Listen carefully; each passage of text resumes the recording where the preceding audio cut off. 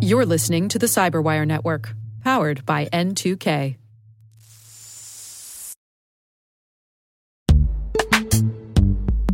This episode is brought to you by Palo Alto Networks, the leader in cybersecurity.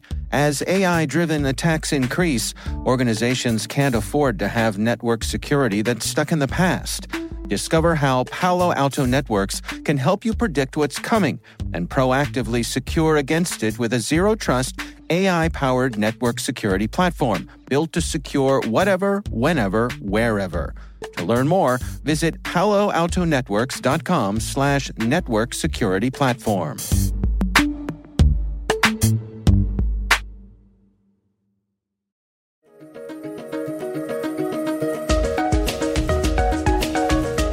Hello, everyone, and welcome to the CyberWire's Research Saturday. I'm Dave Bittner, and this is our weekly conversation with researchers and analysts tracking down threats and vulnerabilities and solving some of the hard problems of protecting ourselves in a rapidly evolving cyberspace.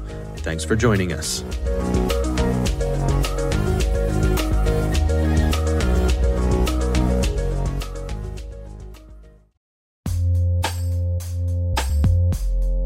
With over 8,000 threat hunters analyzing over 65 trillion signals daily, Microsoft works tirelessly with the federal government to keep our nation's data secure. This 30-plus year partnership is driving mission innovation that is secure by design. Whether optimizing your existing defenses or tackling advanced threats with AI, Microsoft gives you the intelligence and the automation you need to defend at mission scale. Let's work together to stay ahead of emerging threats and secure your mission anywhere. Learn more at aka.ms/fedcyber. That's aka.ms/fedcyber.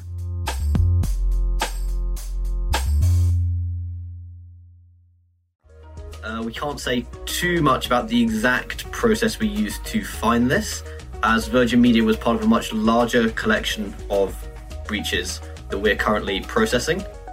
Our guests are George Punter and Peter Hansen from TurgeonSec on their research that led to the discovery of the Virgin Media breach. One of which was the recent legal breach, 193 law firms. I'm not sure whether you guys heard of that one, but that's been in the news a bit recently. That's Peter Hansen. More or less just scanning open servers in a particular way, I would say. And when you get a hit, when you discover something that you think may require a little more of your attention, what's that process like? What happens next? Yeah, so we have a set of policies and processes. So the first step, in accordance with the flowchart that we have, is that we document IP:/port:/date in a table, and then from this table, once it's been populated a certain amount, we'll have someone go through it and assess the priority, because obviously not all breaches are equal, and we want to get to the ones that are the most serious first. The first step on that is examining the immediately visible data, deciding whether it's government data or not, because obviously if it's government data, it's not something that we can touch, and we just need to report that to the NCSC at that point. And then from there, basically, we've got this whole huge process pretty much of a logic flow for understanding how to deal with it. Because obviously it's a different process depending on the specific circumstances with each one. Because obviously you have government data, but you also have corporate data versus individual data. So these different types need to be processed in different ways. Yeah, and I'll just for our listeners, I'm looking at quite an elaborate a flow chart here of responsible disclosure. What are the overall principles here that you're following when it comes to responsible disclosure? So we have another document for just that. Of course you do. Yeah, it's we've been very careful to do this in a way that we don't get sued. So the overall points on the policy, we have a list of primary objectives here. So first one, lawful timely discovery of data sets containing personal information being one of the first points. Then the protection of rights of individuals being the second. timely and consistent communications with the organisations found to be suffering from the data breach. Then the application of fair and ethical standards, the balance of the rights of individuals and organisations. So whether we prioritise protecting individuals where individual data is breached or prioritise protecting organisations. Because obviously there's a bit of an interesting question here whether when you're causing damage to organisations, you're actually causing more damage to individuals. So say, for example, with the Virgin Media breach, Liberty Global shares took a pretty huge hit after the disclosure, as well as the, I'd imagine what will come through eventually in the ICO fine as well. So it's a question of how do you balance the likelihood of damage to the individuals against the damage that will be done to the companies, because obviously we don't want the companies to suffer in a way that forces them to lay people off. Then the next one would be encouraging organisations to be transparent and the adherence to the letter and spirit of the legislation protecting personal data and the rights of individuals are the main points that we operate on. Yeah. So there was one you missed there, Peter, which is adherence to the letter and spirit of legislation. That's George Punter. And when we say that, we mean GDPR legislation, which has quite a strong spirit. With the GDPR legislation, which a lot of people might not know, is that it is quite, it's not laid in stone, and it's built upon acting within the spirit and the principles of GDPR. And so we seek to address that as well. Now, when you come upon something like you did with Virgin Media, where I suppose fairly quickly you knew that you had something significant, what is the process that you go through there in terms of reaching out to Virgin Media themselves? And if you could give us a little bit of play-by-play as to how it worked in this case. Okay, so we contacted their DPO, Peter Hansen. And it wasn't actually me or George that was the person handling this exact set of communications. I believe their chief cybersecurity officer got back to us. Overall, Virgin Media were pretty responsive in the first instance. They did a pretty good job overall. So yeah, I believe the response and the database being closed was within 10 minutes, which was very impressive. Wow. Yeah, it was very, very good. It got referred up to Liberty Global after that, and I think everything was they did everything right more or less up to the point of perhaps the statement. I think the biggest thing that really skewed things, I think, was the FT approaching a senior member of Virgin Media and asking him, so basically jumping on him and saying, have you had a data breach, and then publishing based off that, because they were forced to act quite quickly. Yeah. If I could just say something. George Punter. Which is that it's typical with these companies that they would seek to underplay the extent of breaches. And this happened a little bit with the rushed Virgin Media response, but they quickly corrected that. And overall, we're quite happy with the way Virgin Media played out. They cooperated with us, aside from the little hiccup at the beginning, which is kind of, I wouldn't say it's typical of our experience. We've been threatened before. We've been told that we're spammers. And most recently with the legal breach, you, of course, have advanced software who are, it seems, refusing to come clean. And in the end, it only makes it look worse for them, we think, to be honest. If you're not transparent and upfront from the beginning, it just begins to look worse and worse as the story develops. Now, there was a point where you all took issue with some of the ways that Virgin Media was describing the breach itself in terms of the types of information that was released and the severity of that. You all had a post on your own website where you all thought the severity was perhaps more significant than what Virgin Media was making it out to be? Yeah, so the overall point there, I guess, was that they didn't have as much time to go through it necessarily as potentially even we did when we were triaging. So when the FT jumped on the executive figure at Virgin Media and said, basically, has this happened, they had to roll out a statement super, super fast in response to what the FT were writing.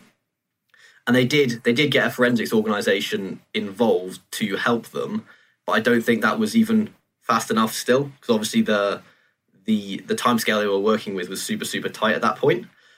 The overall vibe with any of these disclosures is that companies don't want to overstate, so they play it on the safe side. The key point, I guess, from us was the customers being linked to porn, I guess.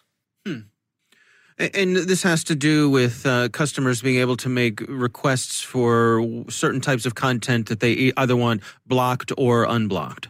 Yes. Gotcha. Now, can you take us through, describe for us actually what the issue was here in terms of this data being exposed to the internet? What had Virgin Media failed to do here? Yeah, I think what I would say is usually with these things, it's never a technical thing that's gone wrong. It's usually a process error. So whilst it's very easy for someone to make a configuration error or something like that, and the issue is process mainly, and especially supply chain security as well. Now, in your responsible disclosure program here, do you give the organizations a certain amount of time before you go public with them?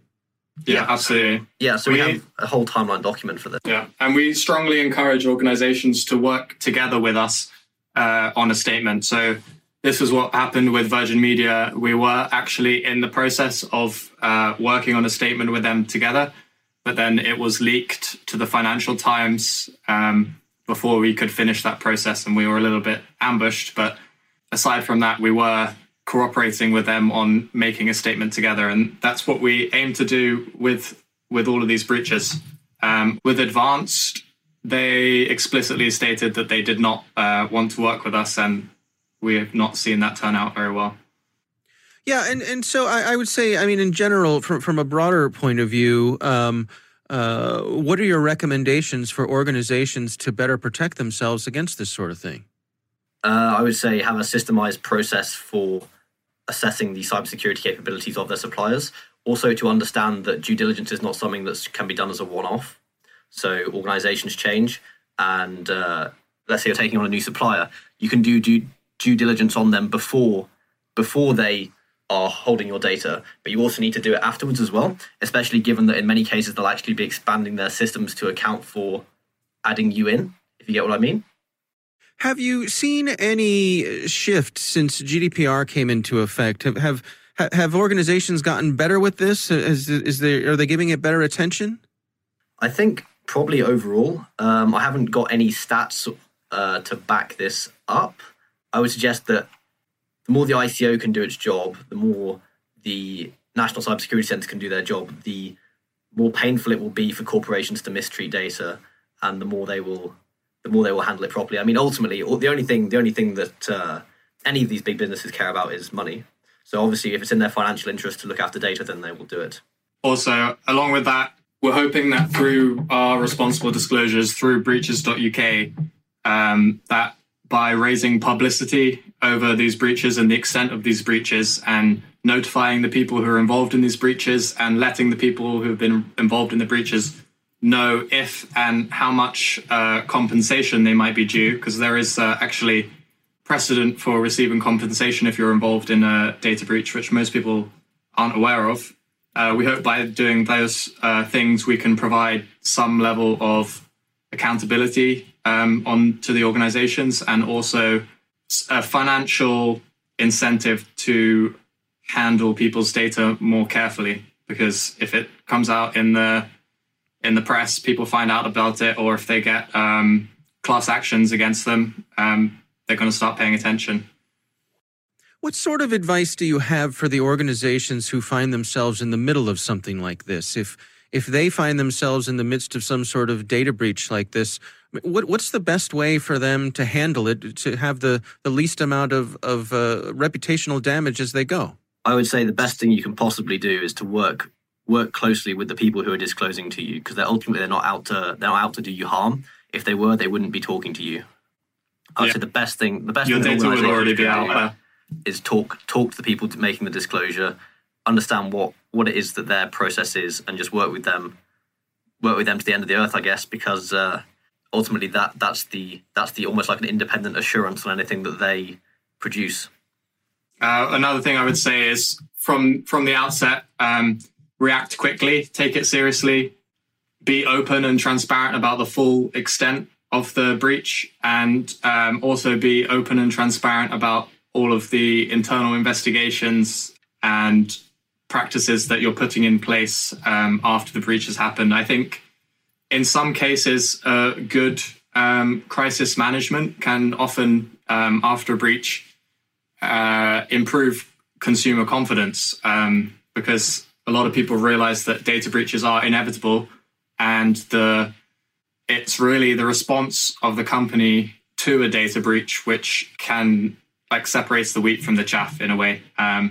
If you respond quickly, let all the right people know, be completely open about what you're doing, how you're going to prevent it from happening again, then I think you can really win, or at least not lose the trust of your customers after a data breach. Yeah, one thing I would say is, as an example, we rang up, or I personally rang up somebody recently, just the other day actually, to disclose one of these huge breaches, something that's actually, in terms of the number of people impacted, significantly larger than Virgin Media. And I asked this guy who was responsible whether he'd be prepared to give me an email address so we could format all the stuff and send it through to him to help him understand what had happened. And he told me that he didn't have an email address, which was just great, really. How could that be? Yeah, well, I don't know. Yeah, you should send him an email, Peter. we found his email addresses anyway, don't worry. Yeah, I mean, I suppose I can understand the impulse to sort of hunker down and try to protect yourself when you're trying to figure out what's going on. But at the same time, you don't want to be adversarial with the folks who are coming to you, presumably with helpful information.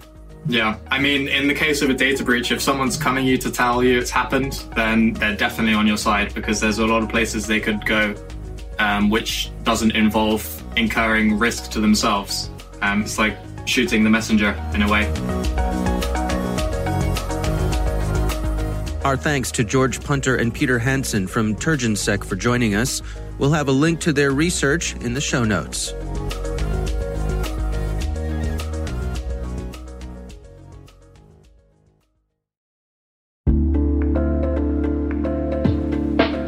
Hey everybody, I want to take a few minutes here and talk about our sponsor, Splunk.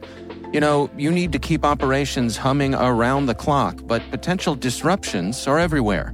Splunk helps you predict problems and find and fix issues fast, so you can reduce risk and ditch downtime.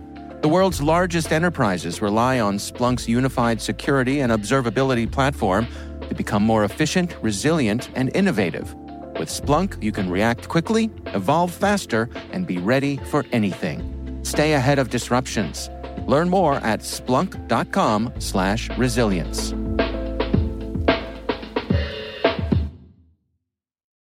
The CyberWire Research Saturday is proudly produced in Maryland out of the startup studios of Data Tribe, where they're co-building the next generation of cybersecurity teams and technologies. Our amazing CyberWire team is Elliot Peltzman, Puru Prakash, Stefan Vaziri, Kelsey Bond, Tim Nodar, Joe Kerrigan, Carol Terrio, Ben Yellen, Nick Valecki, Gina Johnson, Bennett Moe, Chris Russell, John Petrick, Jennifer Iben, Rick Howard, Peter Kilpie, and I'm Dave Bittner. Thanks for listening.